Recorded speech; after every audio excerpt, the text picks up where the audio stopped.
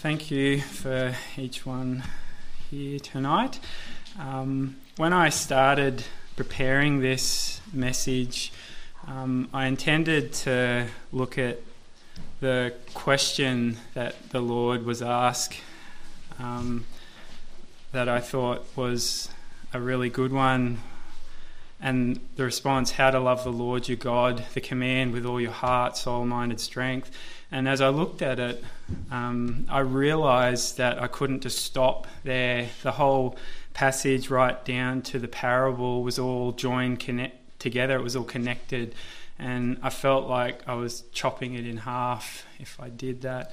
So I hope I can share with you what I enjoyed looking into, and you get a blessing from it.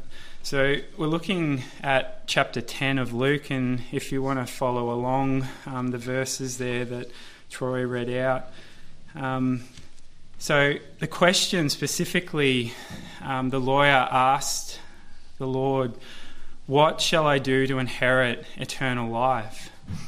And it's an important question, and it's a relevant question for us today, just like it was back 2,000 years ago. And we can see the lawyer knew the answer to this question because the Lord makes him answer his own question. So why did he ask the question?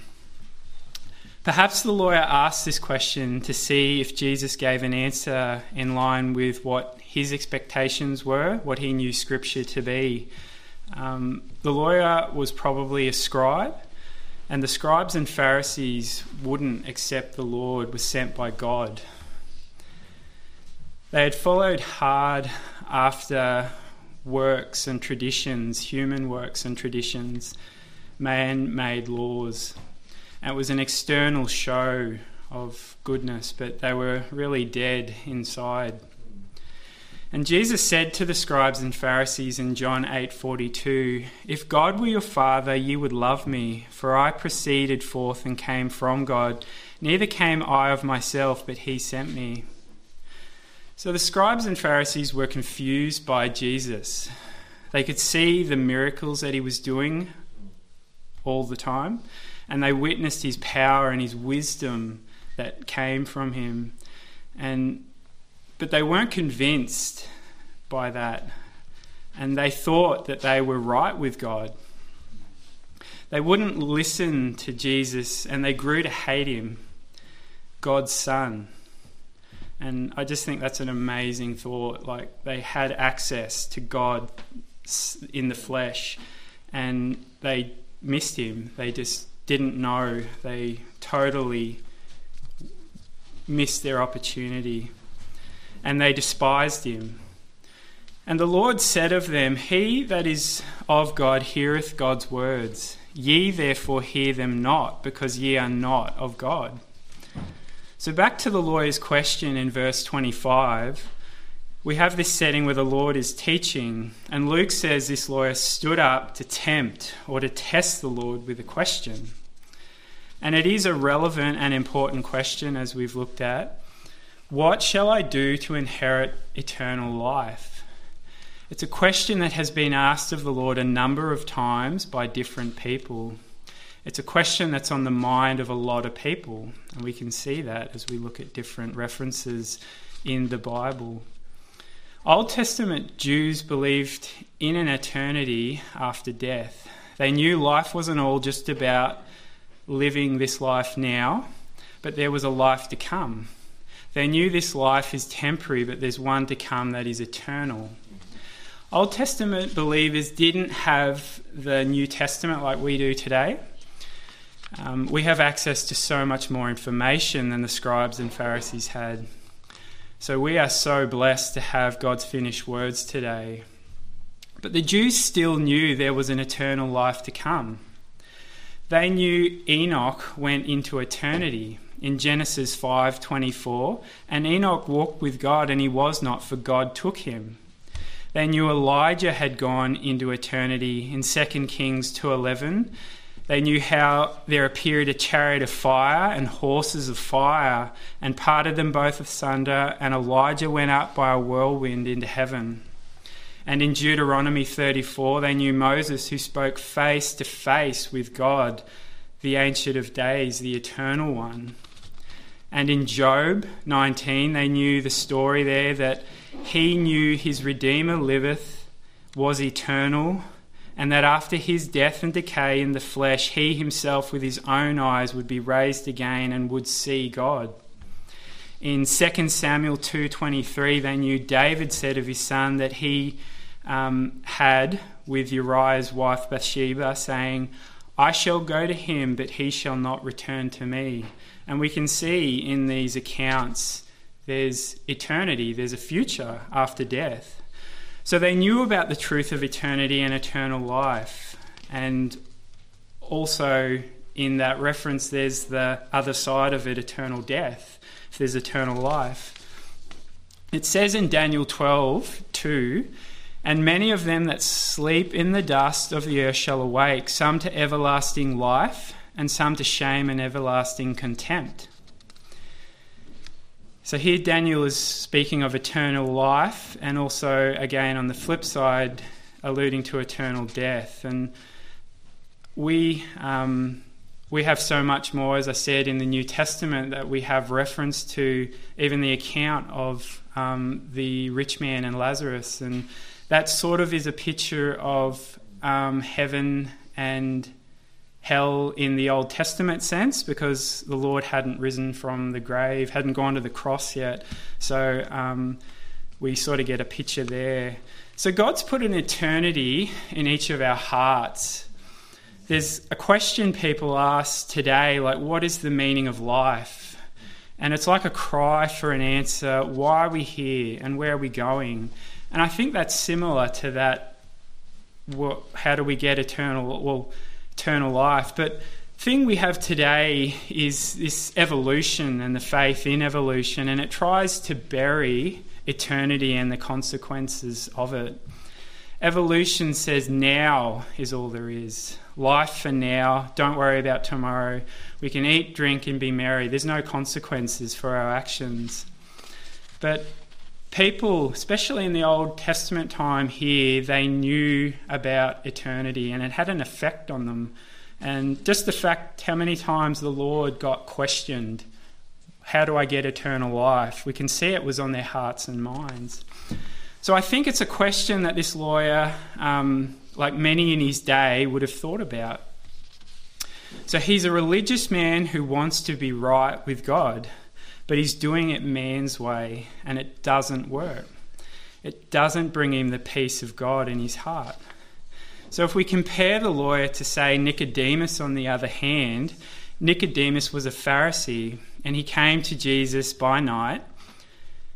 He was afraid of his colleagues, what they would think of him, but he still came to Jesus because he could see that Jesus had been sent from God. He came with a seeking heart, and he was open to the truth that the Lord had to share with him. The Lord knew that, and he responded to Nicodemus with how to be saved. The Lord didn't have to break him by giving him the law. In Romans chapter 3, 19 to 20, it says, Now we know that what things soever the law saith, it saith to them who are under the law, that every mouth may be stopped, and all the world may become guilty before God. Therefore by the deeds of the law there shall no flesh be justified in his sight, for by the law is the knowledge of sin. Everyone is required to obey God's law, but no one can keep the law and thereby be justified by it.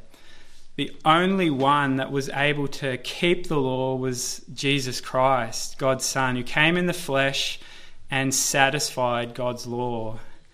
And he was the only one that could do that. So the law gives man the knowledge of sin.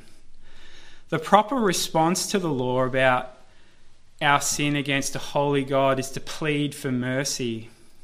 And God is merciful, and he has provided a substitute for our sin, his own Son, Jesus Christ. And he went all the way to the cross, and he shed his blood, and he was the only sacrifice acceptable that could take away sins because he was sinless and pure. And only then, with the Holy Spirit indwelling us inside believers, can anyone begin to live a life that is then pleasing to God. Jesus is God, and he knows the heart and motives of the lawyer here. We can see the lawyer is proud and he's full of his self-righteousness, and no one can come to God for mercy with pride in their heart. It says God resists the proud in 1 Peter 5:5. The scribes and Pharisees are very zealous for ritual and heedance to the Mosaic law and their own traditions that they'd written off that as well, added laws and commandments. The Lord almost never said anything good about the scribes and Pharisees. Matthew chapter 23 records all these woes the Lord pronounced on them. He said, "Hypocrites, blind guides, they strain at a gnat and swallow a camel. Whitewashed tombs, serpents, sons of those who murdered the prophets, fools and blind, full of extortion and excess, whitewashed sepulchres, profane and foolish." They knew what Jesus thought and taught about them. And Jesus said these things publicly to the crowd and his disciples, and they heard it. It wasn't done in secret. He told the crowds, the Lord told the crowds to heed the scribes and Pharisees, but not to do what they said according to their works or deeds. They were all law and outward works, but had no true love for God or man in their heart. So to answer this lawyer's question, Jesus asked him a question back, which was basically, what is in the law of Moses? How do you read it? And the lawyer answers him with, "Thou shalt love," which is agape, which is selfless, sacrificial and unconditional love, which we've looked at before, "the Lord thy God with all thy heart." And that heart is cardia, and that to the Jews encapsulated the thoughts and the mind. And with all thy soul, which is in the Greek suke, and that encapsulates the fleshy human part of us. And with all thy strength, which is ischus, with all our will and volition, and with all our mind, dianoia, all our intelligence and intellect. So I probably pronounced them wrong, but these different words seem to even overlap in their meanings. But the point of it is to capture the whole being of our person. It's a perfect love with all of the human faculties. And it's 24 hours a day, 7 days a week, and 365 days a year to be able to satisfy God's commandment. So it's never thinking a wrong thought, never saying a wrong word, never having a wrong attitude, and never disobeying a single commandment towards God, ever. It's taken from Deuteronomy chapter 6, verse 5, "And thou shalt love the Lord thy God with all thy heart, and with all thy soul, and with all thy might." And the last part of that was taken from Leviticus 19:18. "Thou shalt not avenge nor bear any grudge against the children of thy people, but thou shalt love thy neighbour as thyself. I am the Lord." It is a condensing of all the laws and commandments into a most compact form.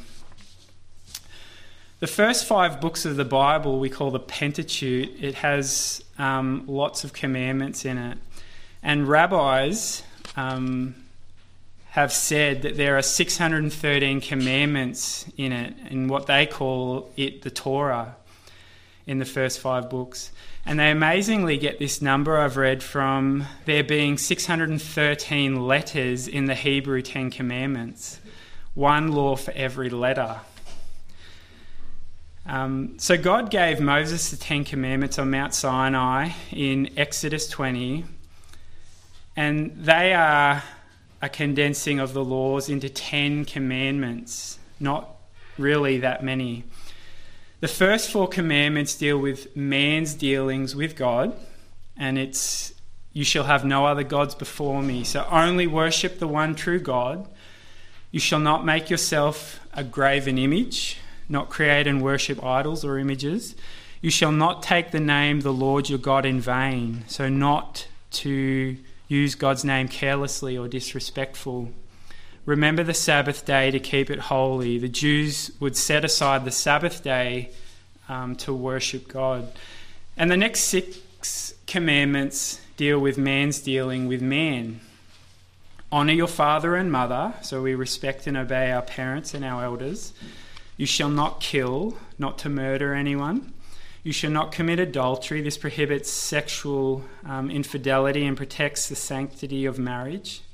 You shall not steal, and that's not to take another person's property without permission. Number 9, you shall not bear false witness against your neighbour, not to give false testimony or lying about someone else. And 10, you shall not covet, and this is not to covet another person's possessions, including their spouse. So, 10 commandments, and as we said, it isn't very many. Like, it's not you wouldn't think it would be a hard task. Yet, when we read the history of the Israelites in the Old Testament, one of the reoccurring themes that we see over and over again is they can't keep God's law. In Jeremiah 19:13 it says, "And the Lord said, because they have forsaken my law which I set before them, and have not obeyed my voice, neither walked therein." Psalms 78:10, "They keep not the covenant of God, they refuse to walk in his law." Psalms 119 verse 36 says, "Rivers of waters run down my eyes because they keep not thy law." Nehemiah 9:16, "But they and our fathers dealt proudly and hardened their necks and hearkened not to thy commandments." Habakkuk 1:4 said, "Therefore the law is slacked and judgment doth never go forth, for the wicked discompass about the righteous, therefore wrong judgment proceedeth." So over and over again, and there's a plethora of different references where the Jews failed to keep God's law. The lawyer's question here to Jesus, we know that this lawyer knows the law. He's probably, as we said, a scribe. He studies it every day, he recites it, and he memorizes it, and it's all in his head. And he gives the correct answer in verse 27 back to the Lord. And he sums up the requirements of the law like Jesus had on other occasions in the Gospels. So the Lord says, "Do this and you will live." And this is what Leviticus 18:5 says. "Ye shall therefore keep my statutes and my judgments, which if a man do, he shall live in them. I am the Lord."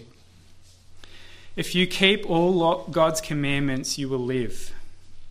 Do God's law perfectly all the time and you will gain eternal life. And if we're honest with ourselves and don't deceive ourselves, we know we cannot keep the law perfectly all the time.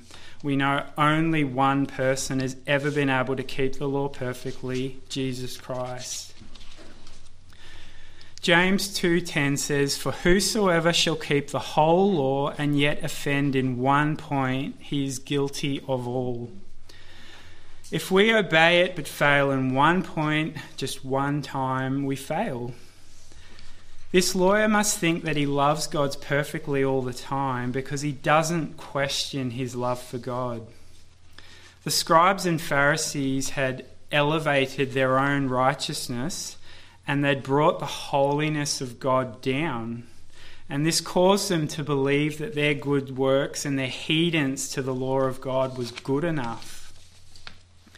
In Matthew chapter 5, verse 20, it says, "For I say unto you that except your righteousness shall exceed the righteousness of the scribes and Pharisees, ye shall in no case enter into the kingdom of heaven."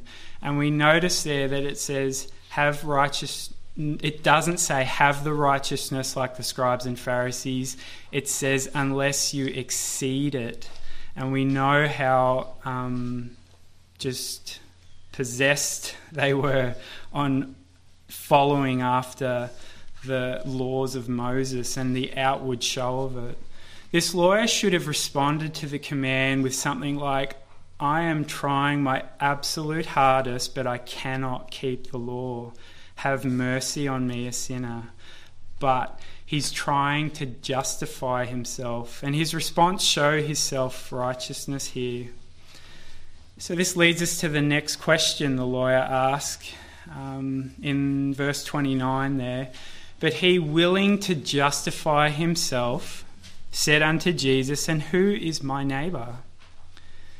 So we see here that he believes that other people had to qualify to be his neighbour. But Jesus' response shows that we are the ones who have to qualify if we are to be a loving neighbour. The opinion of the scribes and Pharisees was that their neighbours were only the righteous people.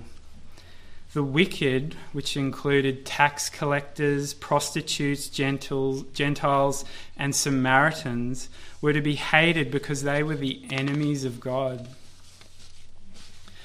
So the Lord replies to him by giving him a story we know as the parable of the Good Samaritan.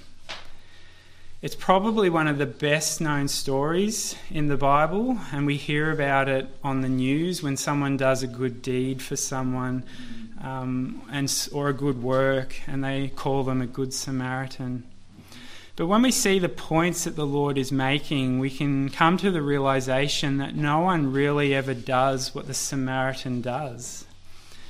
In verse 30, it says, "A certain man went down from Jerusalem to Jericho and fell among thieves, which stripped him of his raiment and wounded him and departed, leaving him half dead."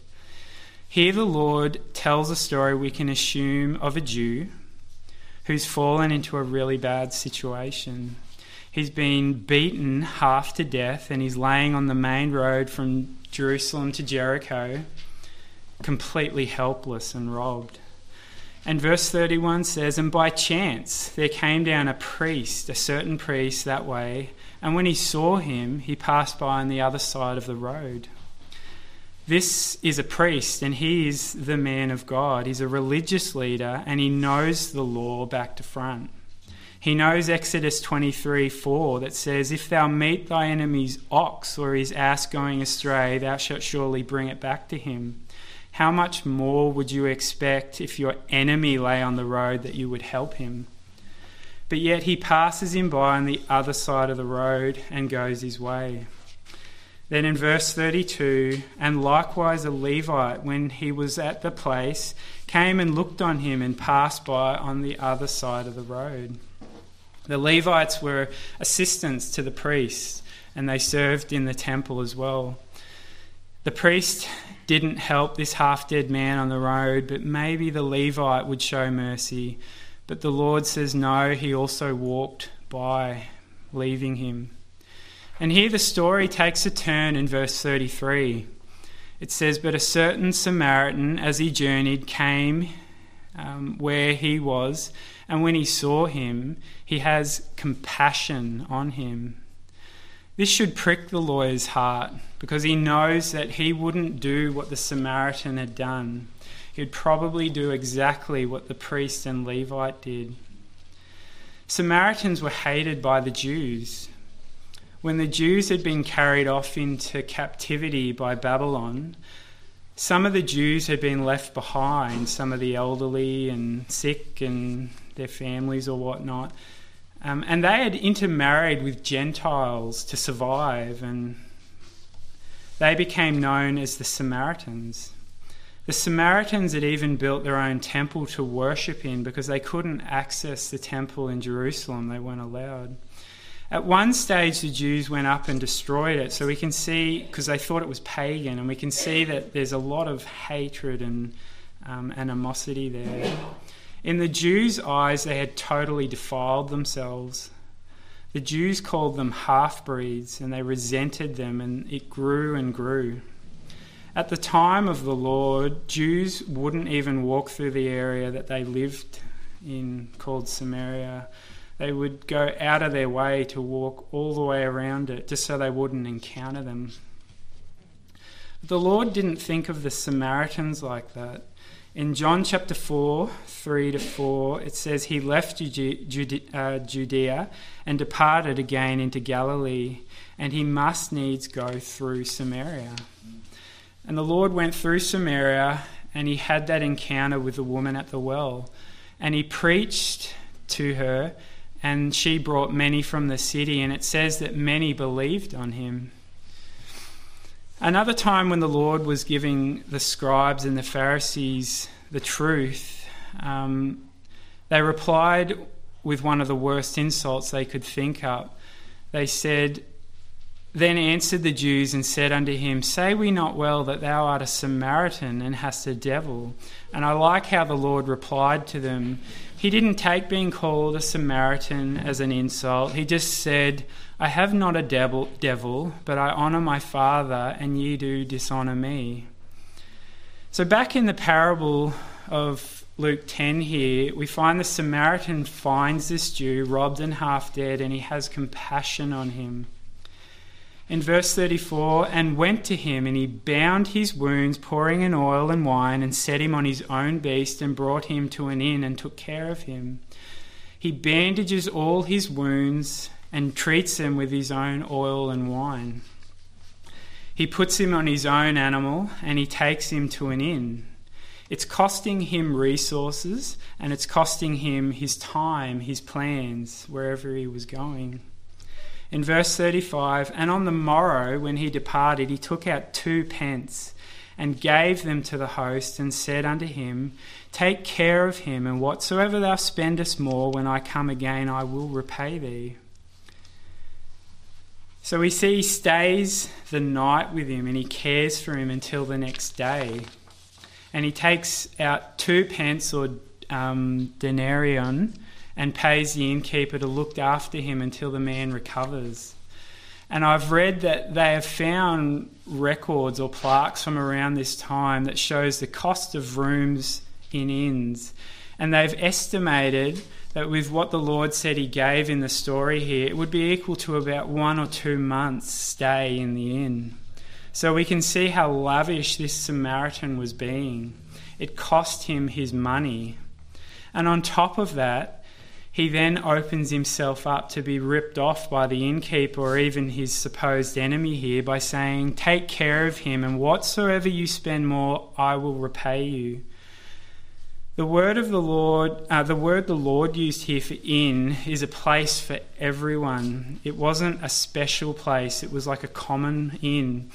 Public inns weren't known to be the nicest. They were like common rough hotels they could be, and innkeepers weren't known to be the most honest and respectable citizens either, that you'd want to trust with your money. So the Samaritan, we can see, he's opened himself up for abuse and has become vulnerable for caring for his enemy. The Lord said in Matthew 5:43-44, "Ye have heard that it hath been said, Thou shalt love thy neighbour and hate thine enemy.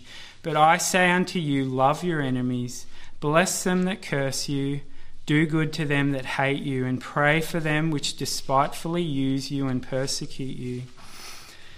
And it makes you think, how many of us has ever done this for somebody, let alone practice this kind of love on an enemy every time that they needed our help? Usually the only ones we do this for is ourselves. So it makes sense why God gives us the command to love our neighbour as ourselves, because it's the only ones we naturally do this for, ourselves. The Lord shows the lawyer that his thinking on loving his neighbour is all wrong. It isn't who is my neighbour, it's who am I a neighbour to. Verse 36 and 37 of Luke 10, "Which now of these 3 thinkest thou was neighbour unto him that fell among thieves? And he said, He that showed mercy on him." Do we ever show ourselves as a loving neighbour like this to anyone? Then Jesus said unto him, "Go and do thou likewise." And the lawyer had no response to this that's recorded. He knew he wasn't a neighbour. And I do hope the lawyer went away and thought hard about this encounter he had with the Lord. If he was honest with himself, he would have had to admit that he couldn't do it, not on his own strength. And this is the point of the law. The purpose of the law is to break sinners and to direct them to Christ, the Redeemer. James chapter 2, 8 to 11 says, "If ye fulfill the royal law according to the Scripture, thou shalt love thy neighbour as thyself, ye do well. But if ye have respect to persons, ye commit sin, and are convinced of the law as a transgressors. For whosoever shall keep the whole law and yet offend in one point, he is guilty of all. For he that said, do not commit adultery, said also, do not kill. For if thou commit no adultery, yet if thou kill, thou art become a transgressor of the law." Galatians chapter 3 verse 22 to 26 says, "But the Scripture hath concluded all under sin, that the promise by faith of Jesus Christ might be given to them that believe. But before faith came, we were kept under the law, shut up unto the faith which should afterwards be revealed. Wherefore the law was our schoolmaster, to bring us unto Christ, that we might be justified by faith. But after that faith is come, we are no longer under a schoolmaster. For ye are all the children of God by faith in Jesus Christ." Romans chapter 13, verse 8 to 10 says, "O no man anything but to love one another, for he that loveth another hath fulfilled the law. For this, thou shalt not commit adultery, thou shalt not kill, thou shalt not steal, thou shalt not bear false witness, thou shalt not covet. And if there be any other commandment, it is briefly comprehended in this saying, namely, thou shalt love thy neighbour as thyself. Love worketh no ill to his neighbour, therefore love is the fulfilling of the law." So I thought Christians should be some of the hardest people to get into a fight with. As children of God with the Holy Spirit living inside of us, we should be able to, like the Lord was and like we read Paul was, should be able to take wrongdoing or when we are abused for Christ's sake and not retaliate or hate our enemies. In John 13, verse 34 to 35, it says, "A new commandment I give unto you, that ye love one another, as I have loved you, that ye also love one another. By this shall all men know that ye are my disciples, if ye have love for one another." Hebrews chapter 10, verse 23 to 24 says, "Let us hold fast the profession of our faith without wavering. For he is faithful that promised. And let us consider one another to provoke unto love and to good works." So let's, as believers, provoke one another to love and to good works. And that love is agape love, and that's the most genuine and sincere, selfless love that the Bible tells us. It's not for salvation, but because of salvation that we can do this. So I hope that was a blessing to you as it was to me. I had a hymn that I wanted to we could close on. I might just close in prayer and then we'll turn to that. Dear Heavenly Father, we thank you for your word. We thank you for the instruction and truth of it, Lord. We thank you that we have your complete word today, Lord, that we can read. And I do pray that it would change us and it would not leave us as we were before, Lord, that it would every day we would be being sanctified, Lord. And I do pray that we would love and our neighbour, and we would love you with all our heart, Lord, soul, mind and strength, Lord. And by this that the world would see and know that we are your children, Lord, and that this only comes by your Spirit living in us, Lord, that we can begin to do this, Lord. We thank you for this. We thank you for your truth and love to us, Lord, that we do not deserve. We just pray for our time now as we close and go our own way, Lord, that you would be with us in Jesus' name.